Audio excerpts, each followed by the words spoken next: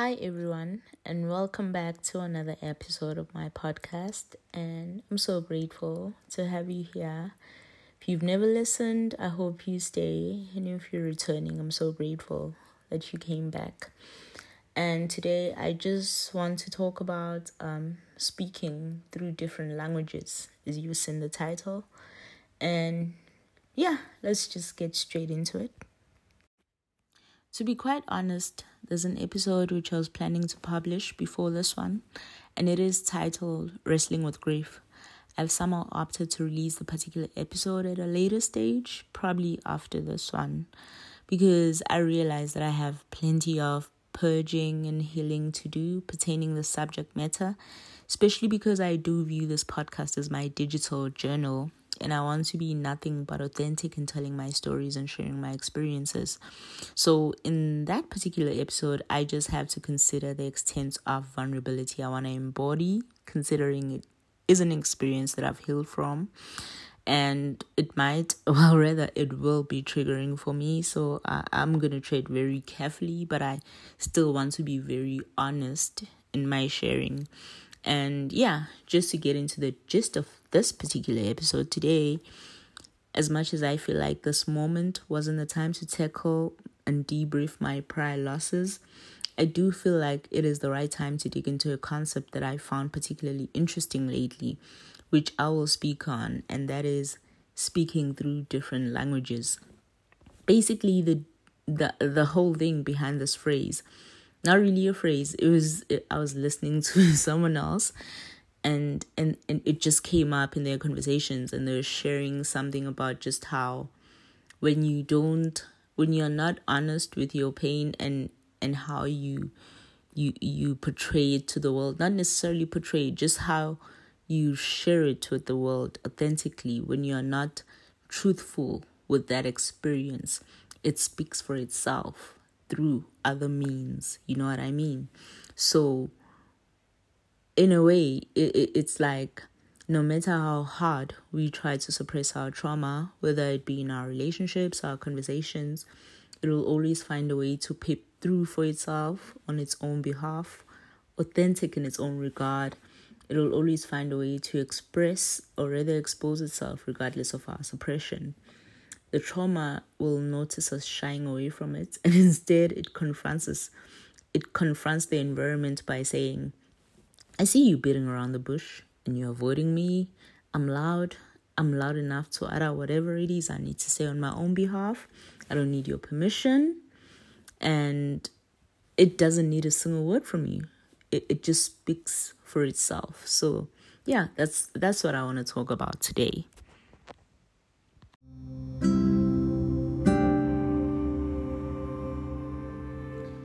Okay, let me try and break down this concept for you in a manner in which I understood it, right? I believe that a big part of our existence goes back to how we genuinely show up daily. And as a result of how we show up, it affects how authentically we tell our stories, right? And our storytelling is not constrained to verbal utterances and terminology. And in addition, I'm recently understanding that it is directly proportional, of course, to how genuinely we show up in the world every day. So these two things are very much linked. How we show up and how we tell our stories honestly to ourselves. Because in order to be honest with somebody else and honest with the world, we need to first hold ourselves accountable, and we need to say, this is the real deal. This is how I'm feeling. This is what I'm thinking. This is who I am. And if you can own that, you can embody that. You know what I mean? You feel me? Yeah, I feel me. Anyway, now here's the tricky part. I believe that a great part of our lives play out in a sense that we have control over is how we engage in our daily lives. It's in our routines, our relationships. I believe that this engagement is also greatly linked with how well we handle our triggers. So how we show up in our relationships and our routines goes hand in hand with how we react when we are provoked, whether subconsciously or consciously. You know what I mean? So I'm not suggesting that everyone is traumatized. However, I do strongly believe that a great part of our human journey involves processing and integrating pain in our own unique experiences. So how we process this pain is sort of like the ultimate test of life, is how I think of it, because in essence, this will determine the quality of the life you live, your relationships, your routines, everything I mentioned earlier on. And this is not the life for show. It's not the perfectly curated and fragmented scenes of your life. It's not the life where you have to appear strong, whether for your kids, your friends, and your family.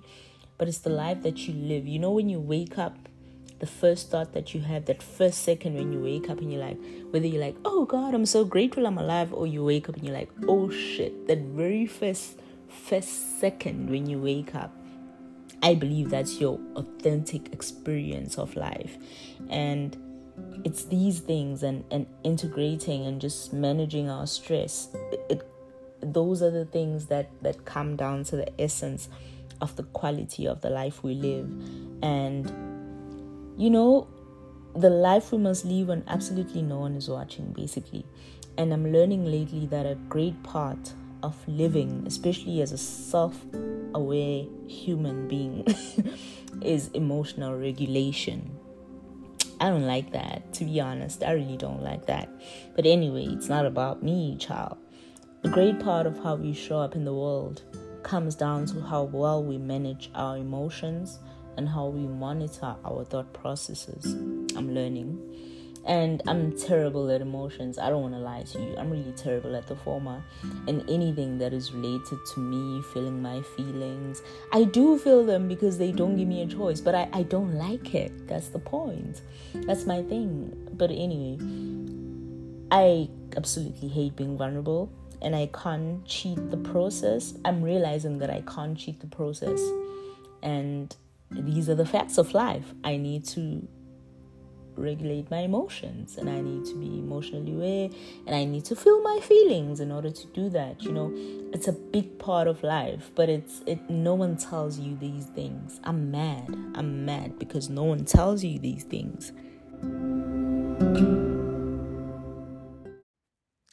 I believe that how God, the Creator, intended for things to be is for us to deal with our issues, stresses, and traumas head on, sober, present, and with humility, understanding that we are not perfect, and so are other people around us. Also remembering that in every moment in time, we don't have the answers, but we can always seek guidance through different channels, through Him, through the people around us who've been on our path or a similar path and they are ahead, through guardian angels, through our ancestors. I believe there's always somebody who knows more than you do. And if you ask the right questions and you seek the proper wisdom, it is always revealed to you. But anyway, this approach is ideal, right? In an ideal world, as it would allow everyone to express and live out their experiences, completely soaked up in our liberating truths. This is perfect, But also, this approach requires us to put our egos aside and move entirely in spirit. When you say, I'm handling my issues head on, I'm going to be sober, I'm going to be present, and I'm going to be humble.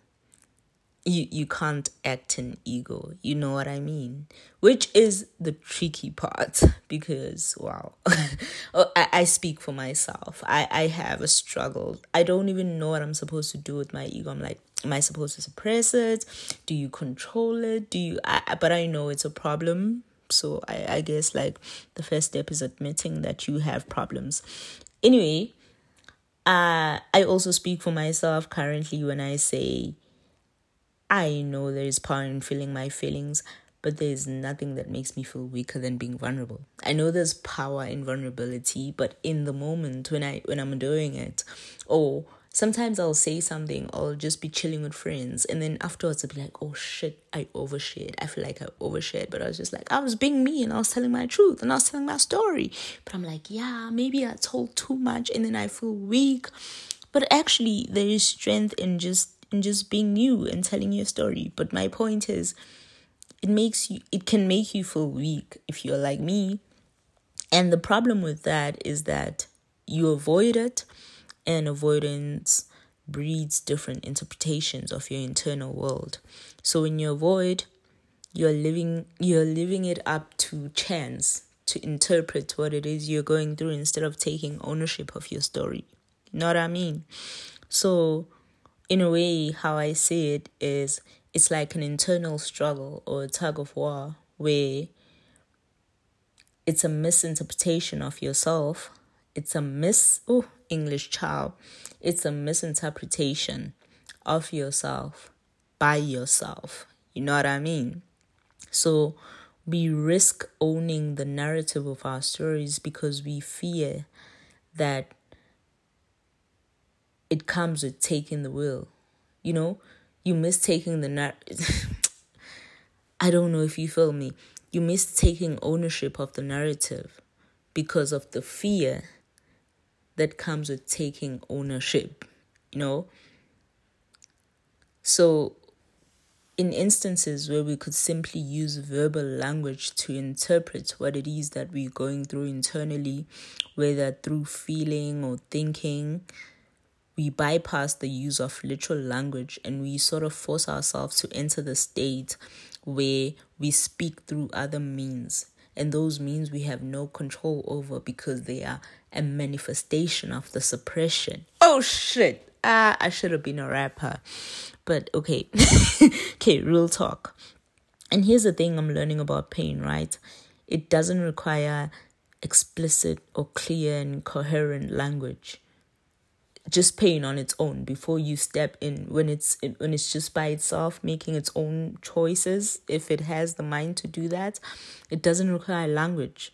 It will create its own if you don't take ownership of your narrative. It creates its own language.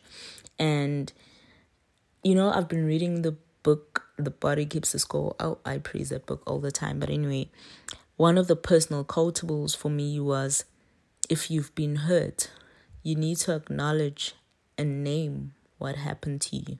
There's power in just naming the things that happen to you through actual language, because it's like you're taking power away from the manifestation of the language that you have no control over. And you take ownership of your story by putting control on the actual words, on the actual language.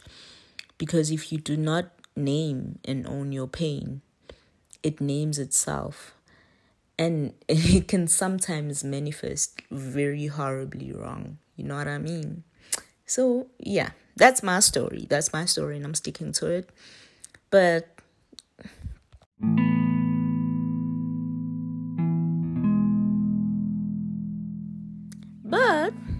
I mean, we live and we learn and we move. As long as we move forward, though. Well, as I said, the essence of this episode is basically pain unnamed and how it affects us, how it plays out. And I'm learning that pain that remains unnamed will definitely speak through you at some point or the other, or perpetually even, meaning like ongoing. Not at some point or the other, at every point. And we don't pick it up because it sort of like becomes engraved in who we are. Sometimes we think it's our personality because it's an everyday, every point, every second thing. But it's like, is it really who I am? You know what I mean? And that's the thing about trauma. It changes you, and sometimes it changes you. That's what I'm trying to learn and discern currently, like which parts of my character traits are a result of trauma that is supposed to remain with me, and which parts should I let go of. Wow, that should be a topic for another day. I literally just thought of that now. But anyway, it'll speak through you at some point or the other. I digress. And on your behalf, regardless of your approval, in different languages that you may not even understand yourself at first, which is why like sometimes you'll just think it's who I am, and it's just your pain speaking. It's not even who you are. You know what I mean? So the languages of trauma that I've either witnessed or experienced, they include, guys, I'm not a professional. I'm just sharing what I've observed and what I've experienced. Not like textbook, no textbook material stuff. Please refer to professionals for these type of things. I'm just rambling. Anyway, they include OCD, the need to control situations, outcomes, people in some instances. Some are a bit more obvious, like anxiety, depression. Some are more complex, like rage, addiction, obsession, avoidance, manipulation, isolation, ego, overcompensation, delusion, sleep, exercise, food, overachieving, overextending, people pleasing, groove. Groove is not bad, guys, but like there's a certain type of habit where people get into groove to avoid being by themselves and avoid getting to their thoughts. Then there we have a problem, I think. Shopping, just to name a few, you know what I mean? I also don't necessarily think that all these alternative routes are bad for you, as some could breed great work, or they could result in something amazing, like when people obtain career goals as a result of overachieving, or when you make incredible visual art as a result of escaping, or whatever the case may be, or sometimes you just do it through as a means of healing. My point is, it doesn't manifest in something that is entirely bad for you. However, for me, I feel it does ultimately go back to how it affects the true nature of your soul. I don't think that anything that causes us to drift from who God has called us to be can be good for us. And by that I mean, if who we are is solely based on taking accountability for the narrative of our life story in its entirety, then whatever route we take to avoid being in that state of accountability, then that route surely cannot sustain us. You know what I mean? It can sustain us for a while, avoiding taking narrative of your story. Whatever route you take to avoid that, it can sustain you for a while, but it is bound to be ineffective at some point in the short run, because essentially you're supposed to own who you are every single day of your life on this earth. Well, that's, guys, I'm just telling you my beliefs and my experiences before you say, she said. This is my experience. And I could go on about how we speak every second of our lives without necessarily saying anything, but I'm sure you get the picture. And I just want this to be a thought-provoking platform. I'm not saying I don't know shit. I'm not even gonna say I don't know everything. I don't know. The more I learn is the more I realize that I don't know anything. So, but I just love talking about these things, because if I can provoke someone else to think differently or to approach life differently, then it makes it worth it. It makes English is frustrating. It makes it worth it for me. It makes the experience worth it for me. That sounds better than what I was saying. That just sounded broken, but I don't know what I was saying wrong. But anyway, I'm learning also that whatever we don't acknowledge, name, or purge, we express regardless, whether we're aware of it or not. And personally, it's a challenge for me as well. It's a challenge every day, and this is what this is about for me. It's just, I just want to speak about my challenges. It's a journal entry. I just want to talk to somebody out there who hears me. They can be 5 million kilometers away. If there's somebody who hears me, who feels me and who holds a place for me to say, I get her and I get that, and just for them to also say, oh, I'm not crazy, because there's someone out there who, also thinks about these things. But basically what I'm saying is, it is a challenge for me as well. And I think we should all just consider how we show up in the world, because indeed, what good is it to gain everything if you lose your soul? I think if you listen until this point, then you really do fucks with me. No, I was trying to steal some J. Cole vibe. What was that album? 2014. Forest Hills Drive.